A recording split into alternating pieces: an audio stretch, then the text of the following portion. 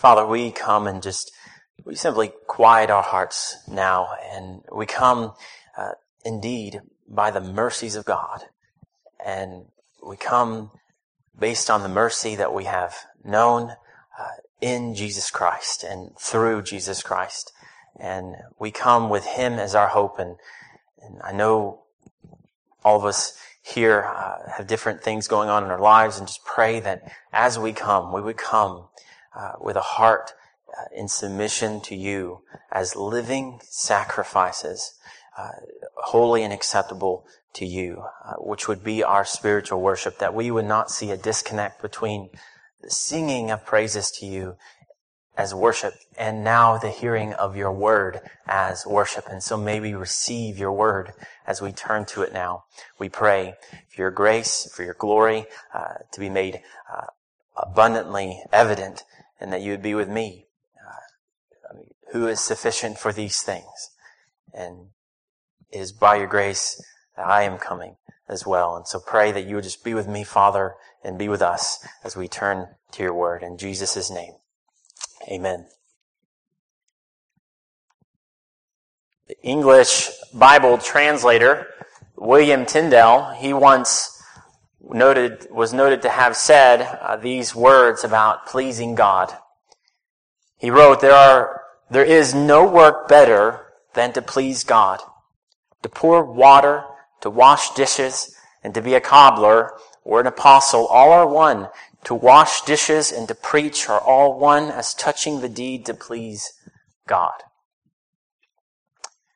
Well, in our passage this morning, we are being called to be a Scripture-grounded, Godward, God-pleasing people. Amen. We are being spurred on to know God and please Him to the uttermost. So, both of which, I pray you would even now coming as before we turn to the Word, you come saying, Lord, yes, that is what I want.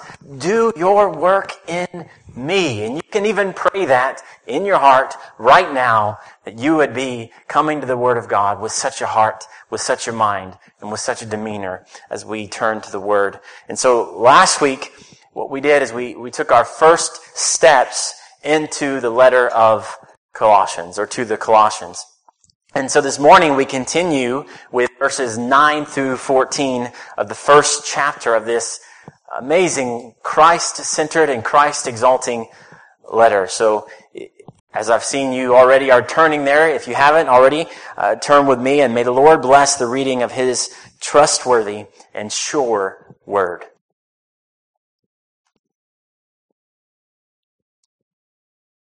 And so, from the day we heard, we have not ceased to pray for you, asking that you may be filled with the knowledge of His will in all spiritual wisdom and understanding, so as to walk in a manner worthy of the Lord, fully pleasing to Him, bearing fruit in every good work, and increasing in the knowledge of God, being strengthened with all power, according to His glorious might, for all endurance and patience with joy, giving thanks to the Father who has qualified you to share an inheritance of the saints in light. He has delivered us from the domain of darkness and transferred us to the kingdom of His beloved Son, in whom we have redemption, the forgiveness of sins. Amen. Amen indeed. And that is the Word of God. So following Paul's greeting and his prayer that we saw last week in verses 1 through 8, the verses before us here are a continuation of Paul's prayer for the Colossians. So first, let us be reminded of the work of God that He was doing there among the Colossians. And so first, let us behold and take a moment to behold the work of God. So He was doing incredible things among the Colossians. You know, the gospel, it was going out and it was bearing fruit. You know, a gospel fire had broken out and its flame was burning strong, and it was even growing. So Paul, he would have this fire not be extinguished. what would he do? He would fan the flame. And how did he fan the flame? Well, he prayed. And so he writes here in verse 9, and so, from the day we heard, we have not ceased to pray for you. He fanned the flame. He interceded for the Colossians. He sought God that the work of God would continue. Now, in the midst of the work of God, it isn't, time to say, well, I guess we're done here. The goal has been reached, mission accomplished. That is not to be our response when God is at work. No, the work is not done yet. We are to press on in the work. And so Paul, he prays, and he did not cease to pray, Lord, bring more, do more for your glory. And so, when you see God work, don't stop working. Amen. Keep at it. Keep on. Press on and pray persistently. I remember reading once the account of a missionary from India. He had come to America. It was the first time coming to America, and he was excited because he was going to a rather big church and with a faithful preacher of the Word. The church loved the Word and preached the Word. And so he was excited, and he came and he enjoyed the service, and he heard of the prayer meeting that would follow the week to come. And so he decided he would come and he would attend the church's prayer meeting. And when he arrived, he expected to see what he had seen back home in India. He expected to see a people expectant, to see a people on their faces before God. He expected seeing people praying urgently and persistently and longing for God and for Him to work. And he expected not an hour, but he expected indeed even hours ahead, even into 5 a.m. the next morning, if it needed be so, to keep praying that God would work. And he was sorely disappointed to find the actual time spent in prayer was only a few minutes. Well, let me say, if we want to see God work, and if we want that work to persist, we need not cease laboring in persistent prayer. Lord, do your work, and may we be a people who are like that and pray, God, do your work. We want to see it happen. We want to see you save sinners. We want to see you change me. We want to see you change the world for your glory. Amen.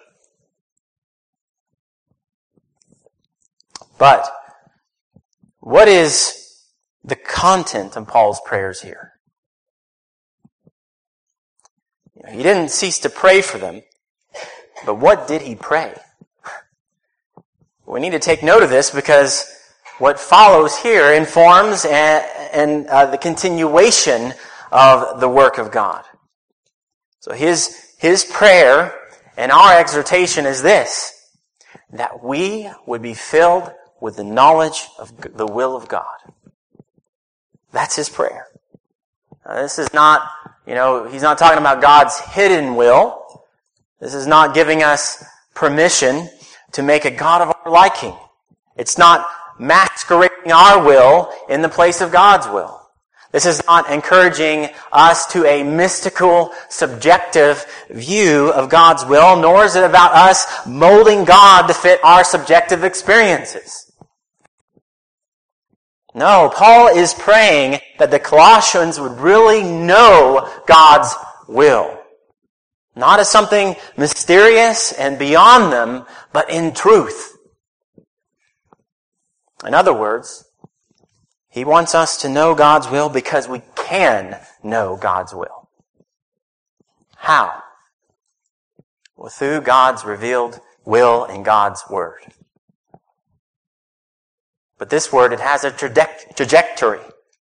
It is from beginning to end centered upon and it is directing us to His Son. Hence, being filled with the knowledge of God's will and all spiritual wisdom and understanding is bound to Christ. So Paul, he writes in chapter 2 of Colossians, you can turn there if you like. He says in verse 1, "For I want you to know how great a struggle I have for you and for those at Laodicea, and for all who have not seen me face to face, that their hearts may be encouraged, being knit together in love, to reach all the riches of full assurance of understanding and the knowledge of God's mystery, which is Christ, in whom are hidden all the treasures of wisdom and knowledge. So we cannot know His will apart from His Son. Amen. And so let me urge us then to dive deep into God's Word.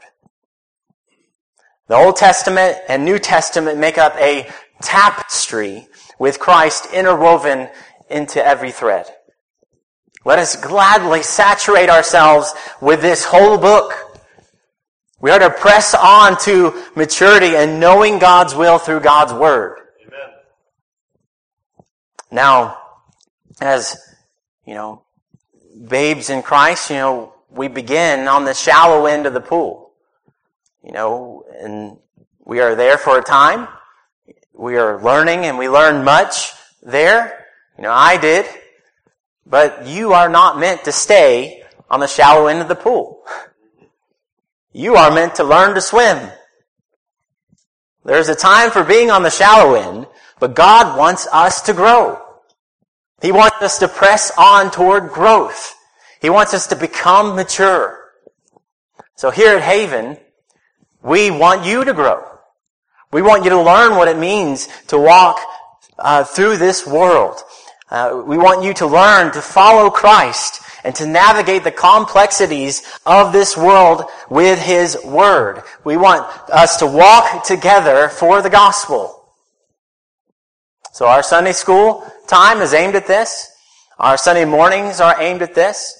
Our Sunday and Wednesday evenings are aimed at this, and our home groups are aimed at this as well. And here are ways that Haven wants to spur you on in Him, that you may be filled with the knowledge of God's will. But knowing is insufficient if it is not followed by what follows. Paul, he gives us the purpose of this prayer. The purpose of being filled with the knowledge of God's will. He writes, so as to walk in a manner worthy of the Lord, fully pleasing to Him. Now this may sound problematic.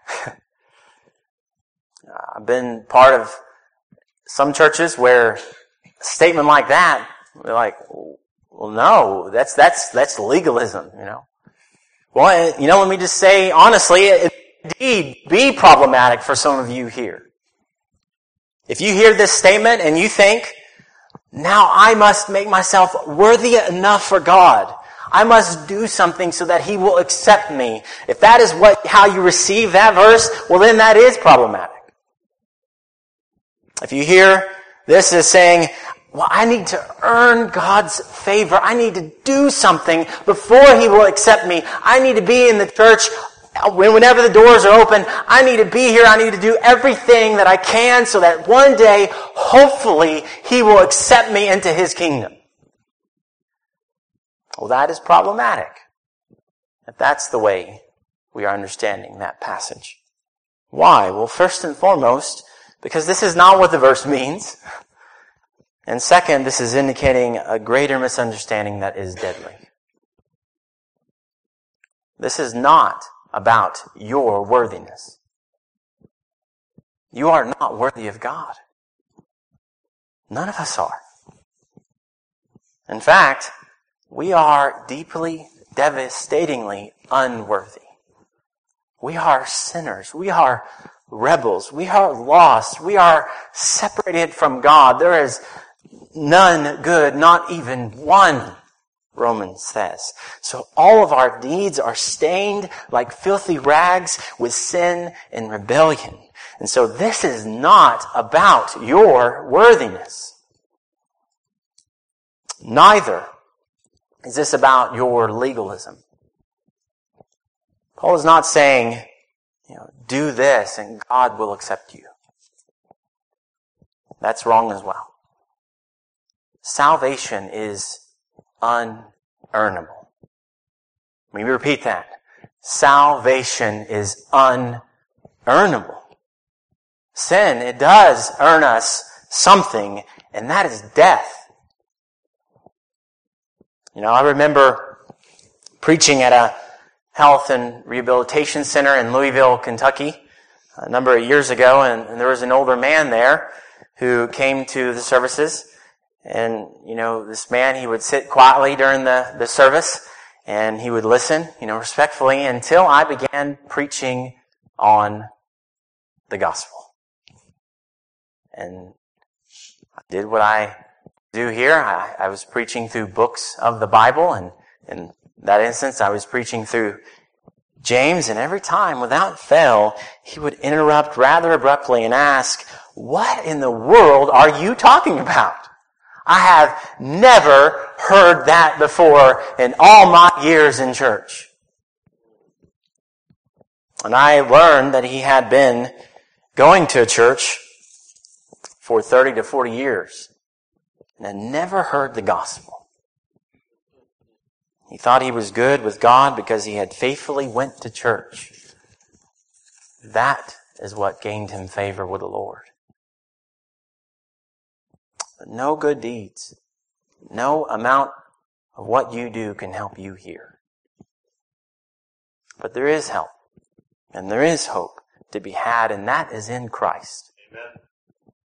So cease. If you heard that statement before, verse 10 here, and you heard that, and you think, I need to be worthy enough, I need to gain God's favor, cease looking to yourself and look to the Son.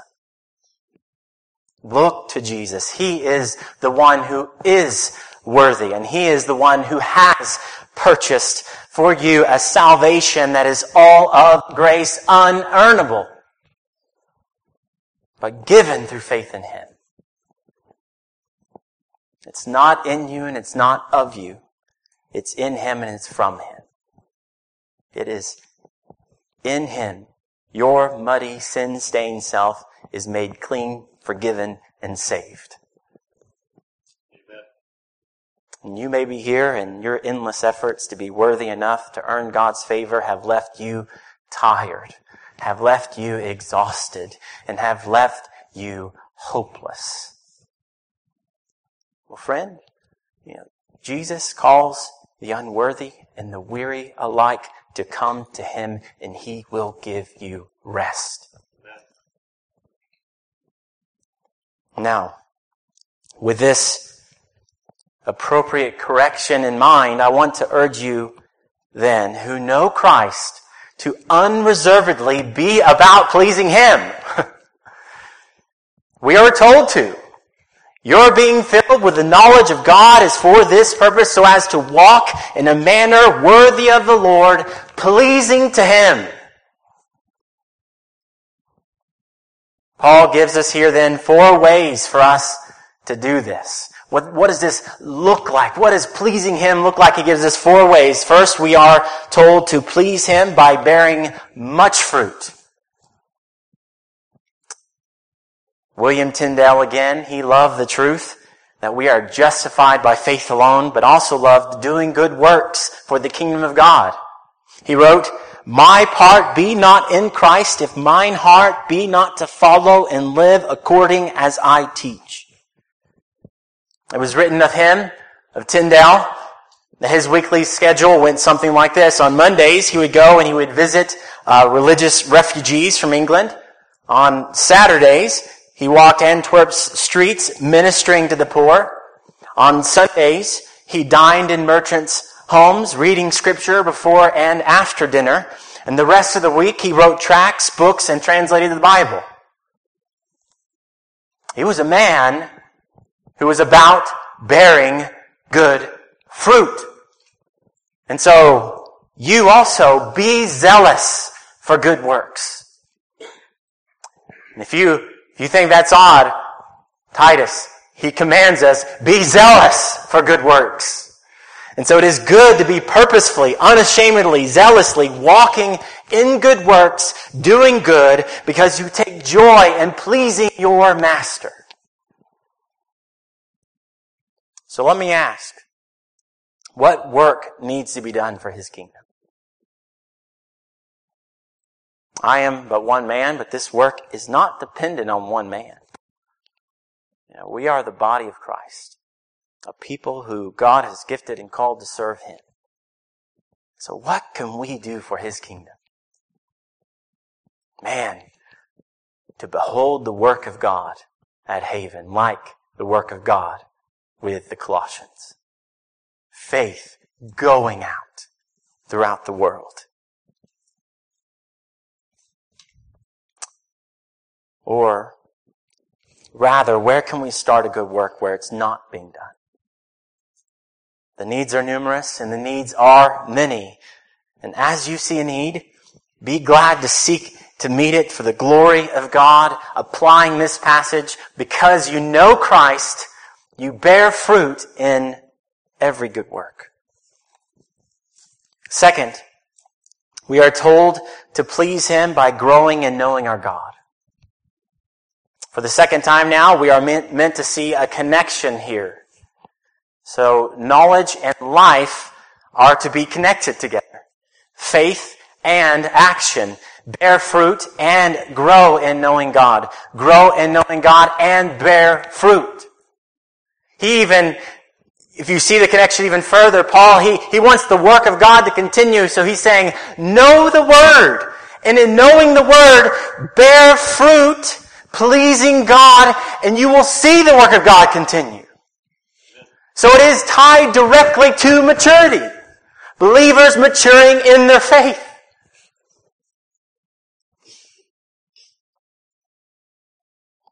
Satan, he has a ploy here. He has a tactic. I've seen it many times, and I'm sure you have as well, that he uses to keep believers from pressing forward. His ploy is this. Why don't you just stay where you are? Remain in the shallow end of the pool. It's fine if you drink milk and you are a baby for the rest of your life. Hey, all this talk about knowing God, knowing the Bible, leave that to other people. You stay on that shallow end. You're fine. Other people will do the work. Just keep coasting along. He would have us stay babes in Christ. Let me ask you, when have you met a baby who was 40 years old? I haven't met one. A literal baby. Some of you are thinking, well, I've met maybe some. What's unusual if you don't grow physically, so also if you don't grow spiritually. So don't listen to him. Know your Bible. Know your God. And let us live it out for his glory. Let the gospel progress and fruit abound. Be zealous for good works. And that is right. Cast Satan's ploy aside and let us do the work. Because there is certainly much work to be done. Instead, know your God. Delight in him. Think about the people you are closest to. Do you know them better because you're close to them? Your spouse? Or do you know them less because you're close to them? Well, you know them more because you're close to them. How shameful it would be for you to be married for 30, 40 years to someone, I don't even know who this person is. Well, may we know our God well then. Let us gladly know him and be amazed in the knowing. Third, we are told to please him by growing and living according to his Spirit-wrought power. It is when we have God as our refuge that the tremors and the quakings of this world, they move much, but they don't move us. We endure.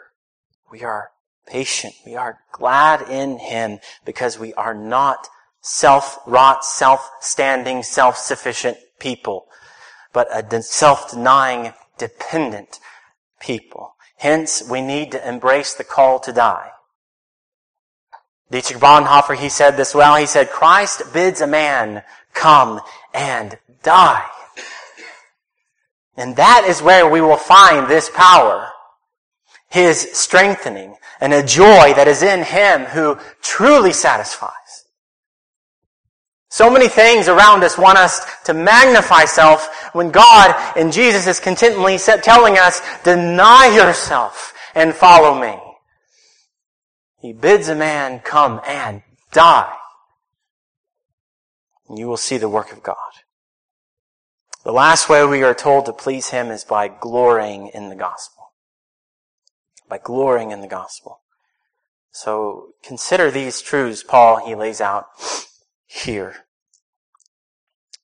The Father has qualified you for this imperishable, undefiled, unfading inheritance. He has delivered you from the devil's clutches. He has made you part of Christ's indomitable kingdom. He has satisfied your debt, and He has forgiven your sins. And there, my friends, are reasons for glorying in the gospel. And glorying like that, it pleases Him. Therefore, may we gladly make it our pursuit. And may you make it your pursuit to please Him. So leave here making it your pursuit to please Him and no other. We are told to know and please Him, so know and please Him to the uttermost. Amen. Let's pray.